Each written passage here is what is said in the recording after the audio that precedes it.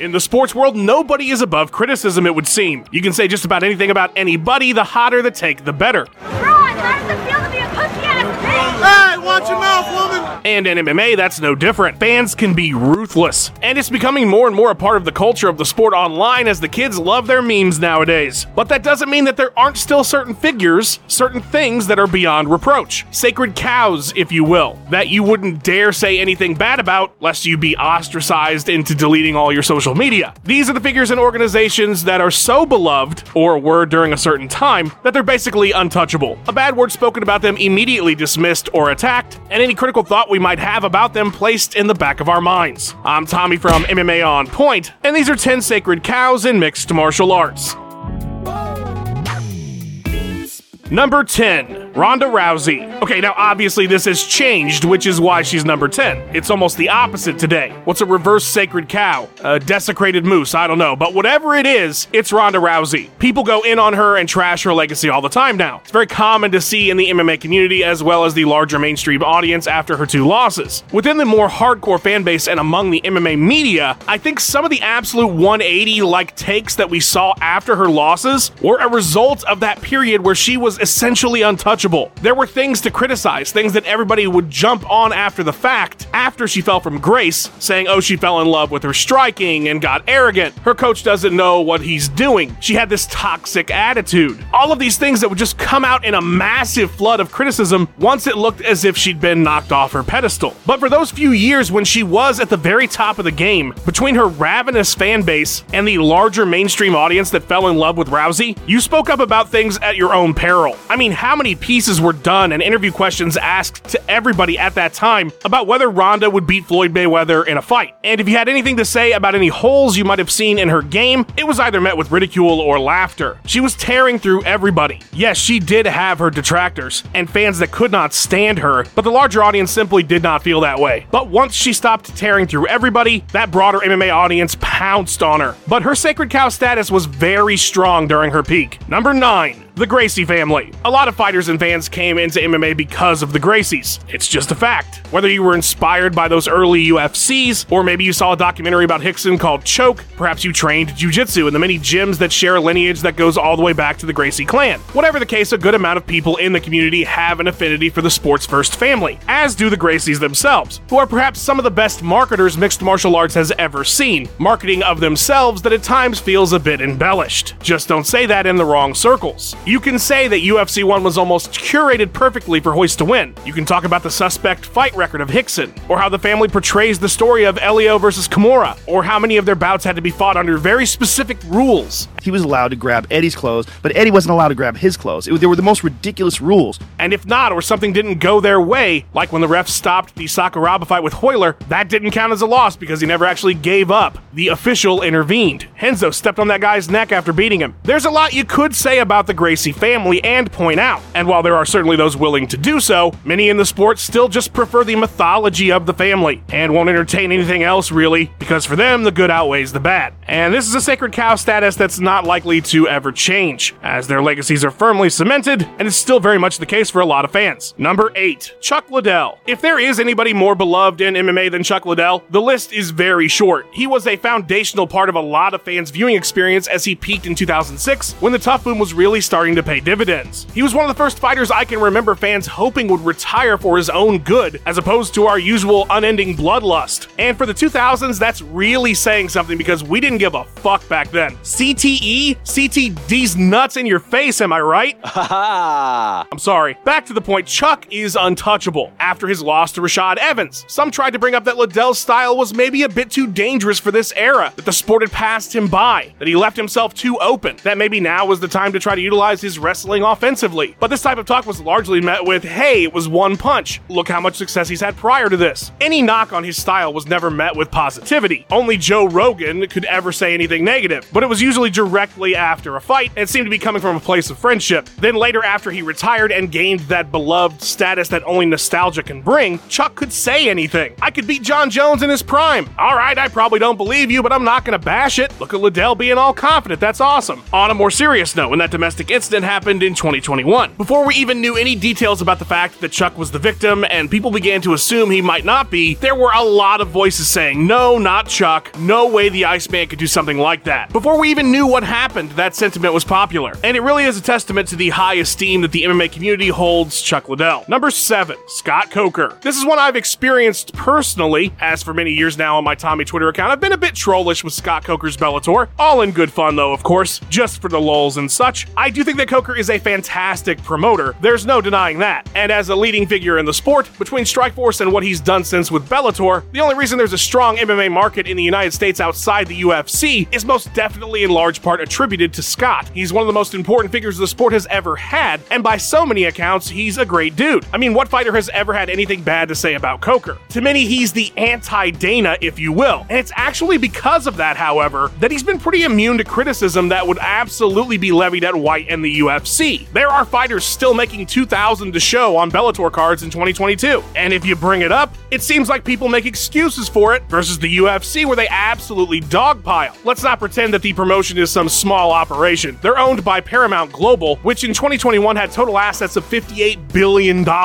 Endeavor only had $11 billion in that same year. So if we're gonna talk about how bad Ari and Dana are, why are we pretending that Bellator's parent company is running out of Scott Coker's basement? What about their super lax testing? Nobody seems to really care. Or their freak show fights. A lot of fans just say, oh, that's good marketing. Well, why is it bad when the UFC does it then? By the nature of them being the underdog to the UFC, Bellator and Scott Coker earned a spot on our list, as people are very willing to dismiss a lot of things in hopes that the number 2 can in the future compete with the number 1. Number 6, Mirko Cro Cop. It's a funny thing who we choose to condemn forever for things versus those who get a pass. Floyd Mayweather will never escape his domestic violence charges, and in my opinion, rightfully so. But why is Mike Tyson now a beloved figure when he was convicted of SA? And if that's 2 apples to oranges for you, JBJ will carry his domestic incident around with him forever, but Stone Cold Steve Austin has pled no contest to domestic abuse charges before, and everybody wants to have a beer with the rattlesnake. What about PEDs? Vitor Belfort's legacy, especially his late career, is pretty much only spoken of as it relates to his elevated testosterone. But a fighter like Cro Cop gets caught with HGH in 2015, and we make all the excuses in the world for him. Oh, well, it was late in his career, and he said it was because of an injury. You know, it wasn't as if Mirko was looking like a fucking Terminator his entire career while he was kicking people's heads off. But hey, Pride didn't do any testing. We only care about the fighters that got tested and failed. Look, I'm not trying to shit all over Cro Cop. He's one of my all-time favorite fighters. But he absolutely belongs on this list because his legacy is just not scrutinized, seemingly at all, and simply for the fact that he's so beloved. Not for the potential for PEDs, not the drop-off in the UFC, not his unexpected late career resurgence that happened, mind you, after he skirted that USADA suspension and just went back to Japan. Like I said, I love Cro Cop as much as anybody, but our lack of criticism about his career because we enjoy him so much makes him a prime MMA sacred cow.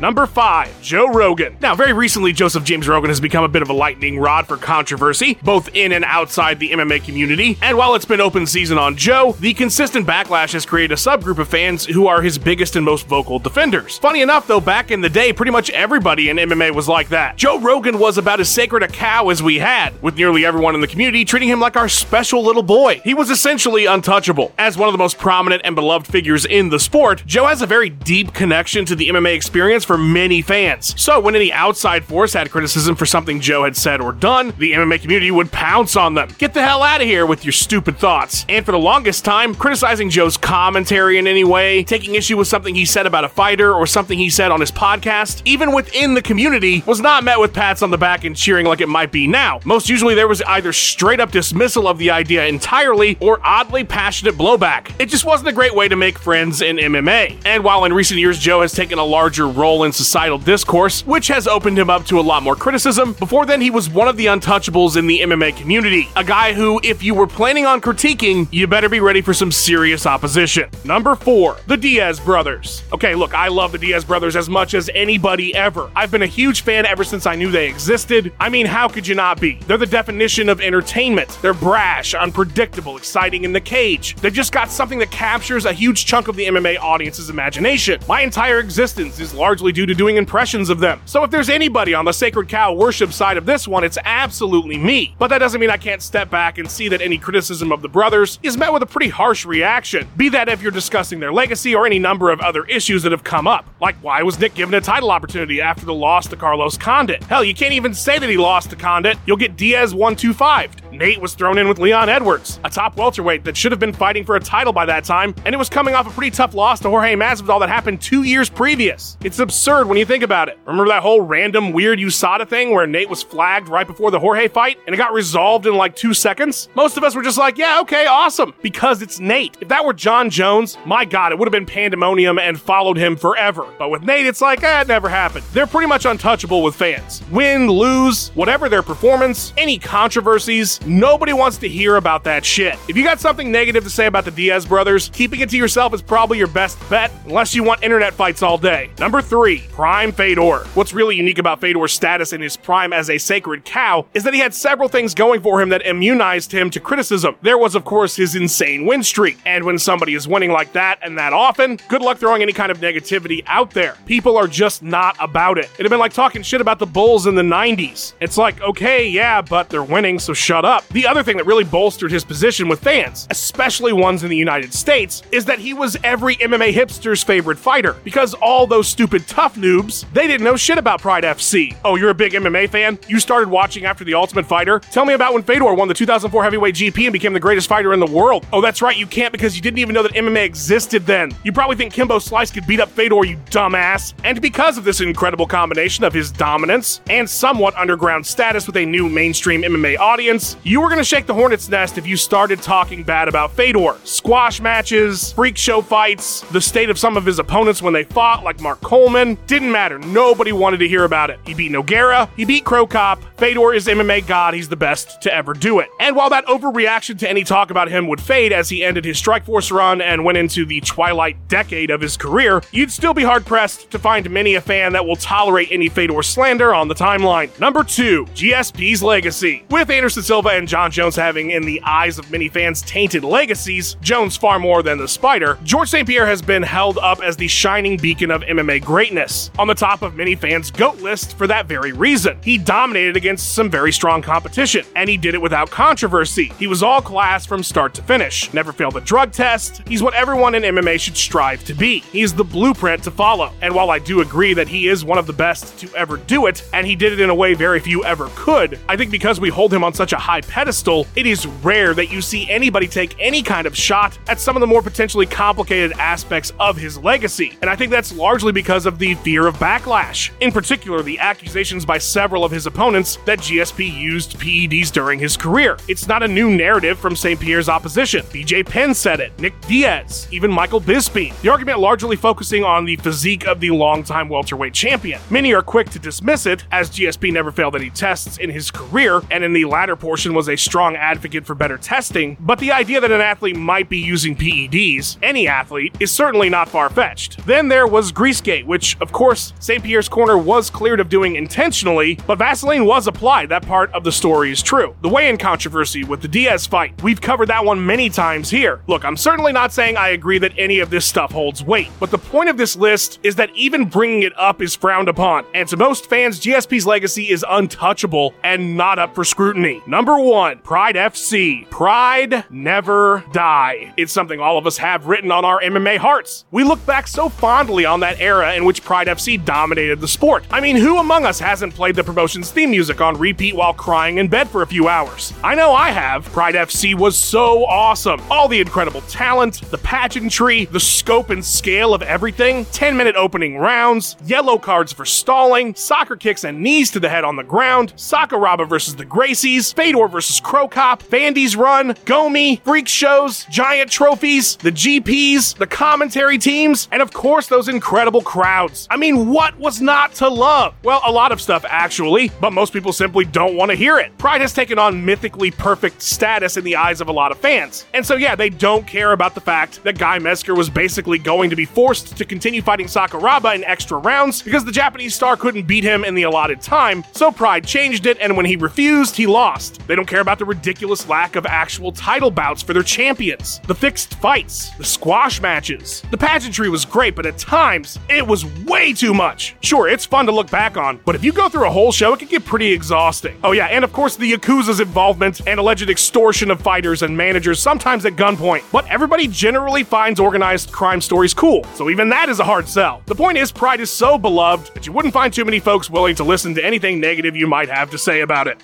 I'm Bailey from MMA On Point, and yes, we are finally here in our brand new office. Let's go check it out. Hey, what's up, everybody? Welcome to our MMA Challenge of the Week. Today, I'm joined by the greatest referee in the world, Mr. Mark Goddard. I would punch him straight in the back of the fucking head. That's right, a brand new channel with brand new content. Welcome to Fight Front, the home of personality-driven MMA. Today, it's an MMA challenge where I take the worst rated UFC character in UFC Undisputed 3 all the way to the heavyweight championship of the world. And I'm reacting to Colin McGregor. Make sure you scroll on down and hit subscribe because you do not want to miss all the new content coming your way on this brand new channel. And hey, it's me, Tommy Toehold, and I'm rolling around on a damn monitor. Huge shout out to Max Randall for editing this video together. Follow him on Twitter at Max_Randall. A big thank you to Ben Rosette, who provided that sweet tune you heard in the intro. Check out his music by clicking the link in the description and go give him a follow on his Instagram and Twitter page at Ben Rosette. Thanks for watching. Please give us a like and subscribe. We've got 3 new videos or more for you every single week. Let us know what you thought of the video in the comments below. Follow On Point MMA on Twitter, and have yourself a wonderful day.